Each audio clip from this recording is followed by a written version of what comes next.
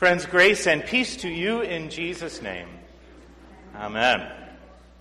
Several years ago, I was presiding at a wedding. It was a pretty normal wedding with all the typical trappings and details, but there was one detail that stuck out in particular, and that was the dress. I mean, this thing was epic. Like layer after layer after layer of all kinds of white fabric, and there was this like 15-inch train behind it. It was so poofy, so overblown, that this fairly average-sized woman had trouble making it through many of our doors. People were walking all over the train. She almost took out her mother-in-law. She was knocking over plant stands. I mean, this dress was everywhere. And of course, anytime she stopped, anytime she moved from one place to another, her whole entourage, not just the maid of honor, but everyone had to get down on their knees to start tugging and pulling this giant train to get it out of the way, and of course to make it look perfect, because weddings are perfect. It was an amazing dress. And I think about that dress every time I hear the story of the call of Isaiah that we just heard this morning. Isaiah tells of a vision that he received from God. A vision, like a dream, where he was standing in the temple. And in the temple, it was this glorious sight of the six-winged angels flapping around and singing that beautiful song, the song we sing every time we gather here at this table. Holy, holy, holy, the Lord God of heavenly hosts. All of earth and heaven are full of your glory. And it's this beautiful song, and it's ringing in his ears, and it's filling this whole giant temple in which he stands. And right there in the middle of the temple is God, sitting on God's throne. And the robes that God is wearing, the royal robes, are just cascading down from the throne all over the floor of the temple. Fabric upon fabric upon fabric, filling every square inch of real estate in the temple, such that Isaiah doesn't have anywhere to stand where he's not standing on God's dress. It just fills the whole place. And it's an image that I think might do well for us to remember. So I want you to just ponder that and hold onto that for a little bit. This dress, this robe, the royal presence of God, literally filling every square inch of the temple. Well, this is the story of Isaiah's call, at the day when God plucked him up out of obscurity and sent him on his way to do very important work. And of course, as often happens when people are called by God in Scripture and throughout the history of the church, Isaiah's first response is to come up with a million reasons why he doesn't want to do it. And of course, his first excuse is that I am a man of unclean lips, living among a people of unclean lips. In other words, I'm not worthy, and I'm not sure they're worthy to hear what you have to say. And it's almost as if God says to Isaiah, yeah, I know. And that's exactly why you might be the man for the job. Because maybe they might be able to listen to you, since you are just like them. But I will purify you. I will make you clean. I will give you a fresh start, and you will go out and you will tell the people what they need to hear. And some of what Isaiah has to tell the people, they aren't going to want to hear. Some of it is a great message of hope. Others are significant challenges about how they are living their lives. But maybe, just maybe, they can listen to what Isaiah has to say. Well, now my guess is that most of you have not had an experience exactly like that, where you've had a vision or God has given you a phone call and talked to you in really clear language, telling you exactly what God needs from you to do. If you have had an experience like that, that's pretty awesome. I haven't, and my guess is most of you haven't either. But that doesn't mean that God is not also calling you. That God doesn't indeed have a special purpose for your life of faith. Indeed, in the Lutheran Church in particular, we talk a lot about this thing called calling, vocation. That we believe that in the waters of baptism, you have been washed into a life of purpose, a life of service, a life poured out for the sake of the world. And yes, God calls us in our various different settings and circumstances and the various different gifts that we might bring to the table, our experiences, our failures as well as the things we've managed to get right.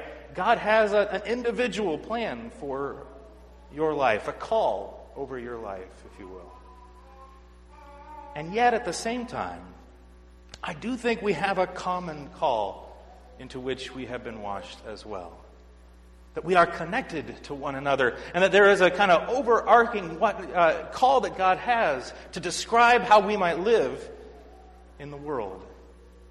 And we would do well to listen to what that is. And I want to hold out that image again of God's robes filling the temple. Because I wonder if we might think about our lives of faith and action in the world as if we were those bridesmaids, getting down on our hands and knees to grab onto the hem of God's royal robes, the very sign and presence of God's grace and glory in the world. And that what we are together called to do as the people of God is to yank and pull and stretch. To stretch those robes out, to stretch out God's grace and glory until indeed heaven and earth are full of the glory of God. And that each and every day working together we might be able to spread that gift until you can't walk anywhere without tripping over God's grace. That's the work to which we have been called. That's a lot to think about. But we have a very straightforward plan that is just given to us in the waters of baptism. A sort of 5-step model, if you will, for how we might live into the gift of spreading God's grace in a world that is literally dying to hear it.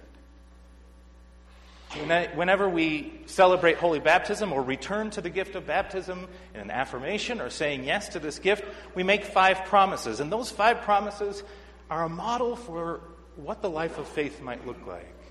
And we've talked about these before. It's my hope that by the time we're not in ministry anymore, you have these memorized. So pay attention, all right? The first is that we live among God's faithful people.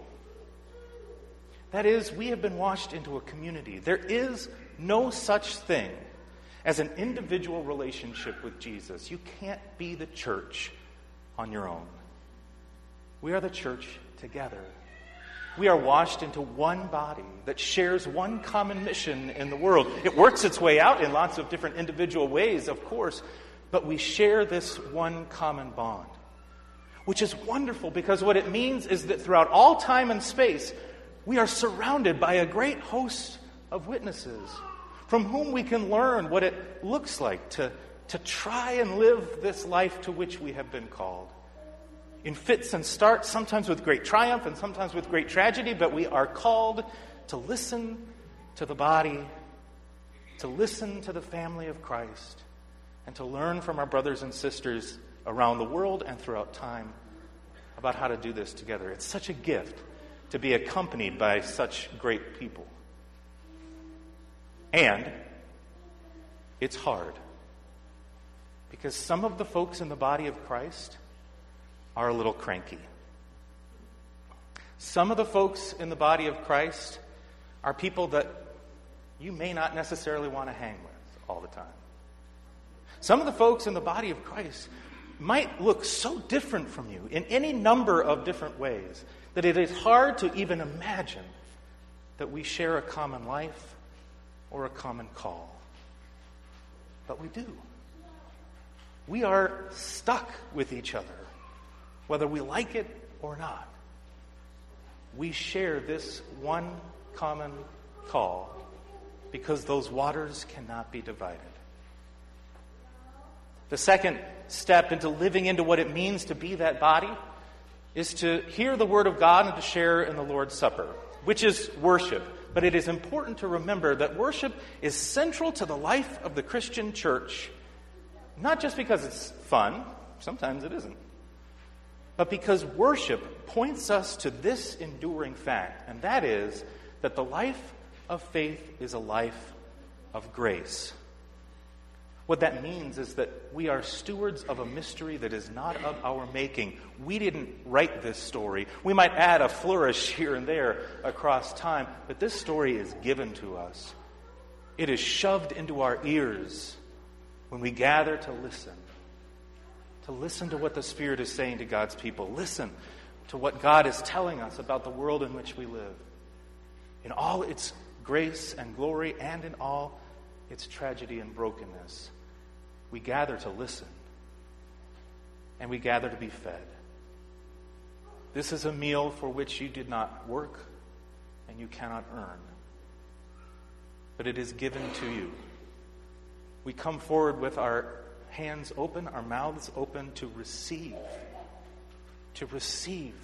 God's gift in this meal that binds us together. When Isaiah was in the temple, one of the angels pressed a burning hot coal to his lips. We're not going to do that this morning. You're welcome. But your lips will in fact be touched. That the very presence of God's grace among us will cross your lips and enter your lives. And you will be full. You will be changed because you will receive what God is giving. And then we share the good news of God in Christ through word and deed. It's all fine and good for us to get together and worship together and share the peace together and try and imagine what it means to be the body of Christ together in this place. It's all fine and good to be given that gift of grace at this table and in those waters, but it doesn't make a darn bit of difference out there if we don't take it with us.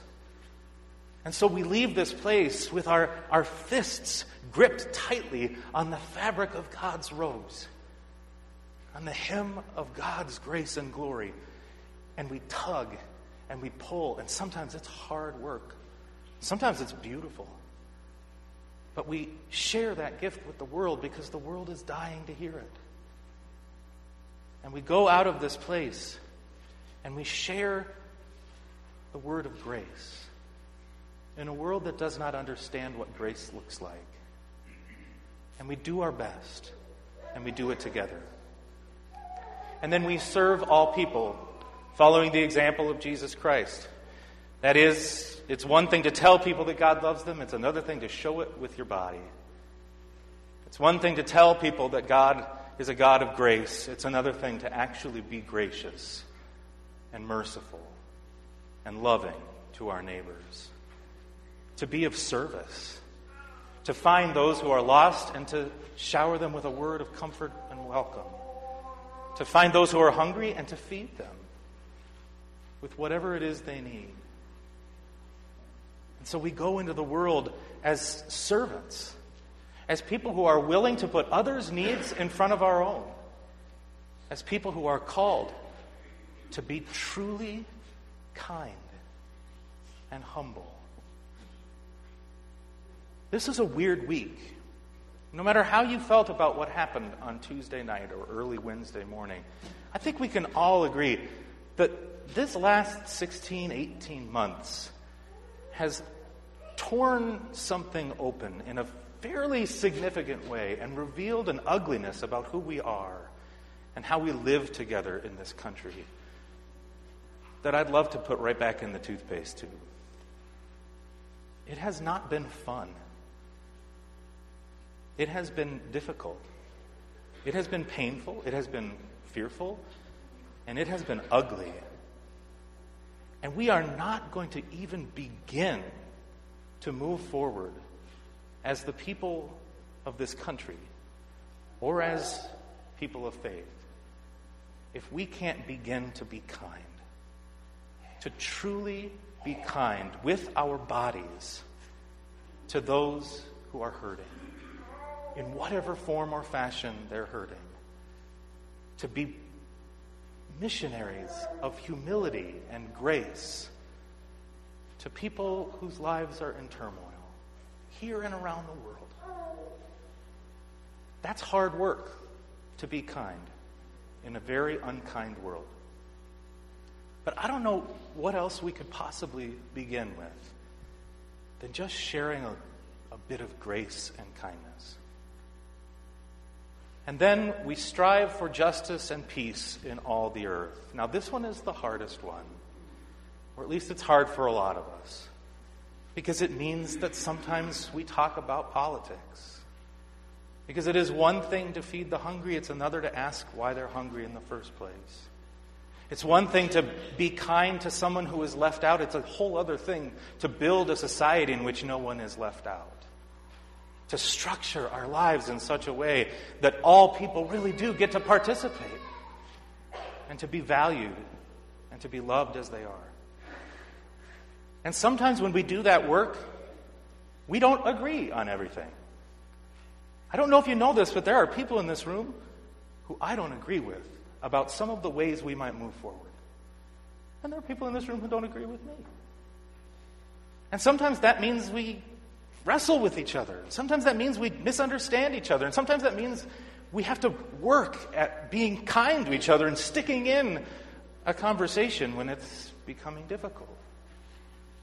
And sometimes as a result, it feels like there might be distance among us, at least in the beginning. Which is why we go back to the beginning. And we pass by those waters, and we dip in our fingers, and we trace the sign, and we are reminded that indeed we belong to each other. That is not negotiable, that we belong to each other. That the world that God is making is a world in which God's grace and glory cover over all things and all people. No one is left out. And so we wash again. We remember again. We share the peace again. This is in your frequently asked questions about worship book, but people often ask me, how many people should I shake hands with at the passing of peace? Right? Some of you are a little overblown on that one, okay? There's some really friendly people in this place.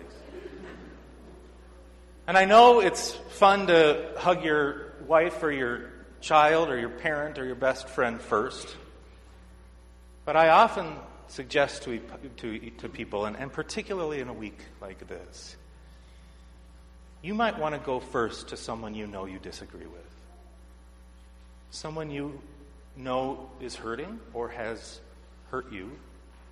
And sometimes that might be your spouse. It often is. But that is not just a friendly little intermission where we get to stretch our legs. It is a reminder of a promise that we belong to one another, that we are inextricably bound to each other, and that there will never be peace unless that peace comes from somewhere else. And it comes from there, and it comes from here, and it is not of our making. If we can begin to practice these 5 promises, if we can begin to celebrate what it is to be bound to one another, to receive God's grace, and to walk from this place holding tightly to that promise, tugging at it until it spreads itself out, until the whole world indeed is bursting with the grace and glory of God, and we can share that in word and in deed by getting on our knees and actually loving each other, actually serving each other, actually pouring ourselves out for those in need, and doing the hard wrestling work of trying to figure out how justice and peace might be real. If we can begin to practice those promises, indeed, slowly but surely, day by day, and by God's grace, you won't be able to go anywhere in this world without literally tripping over the grace of God. And thanks be to God for that. Amen.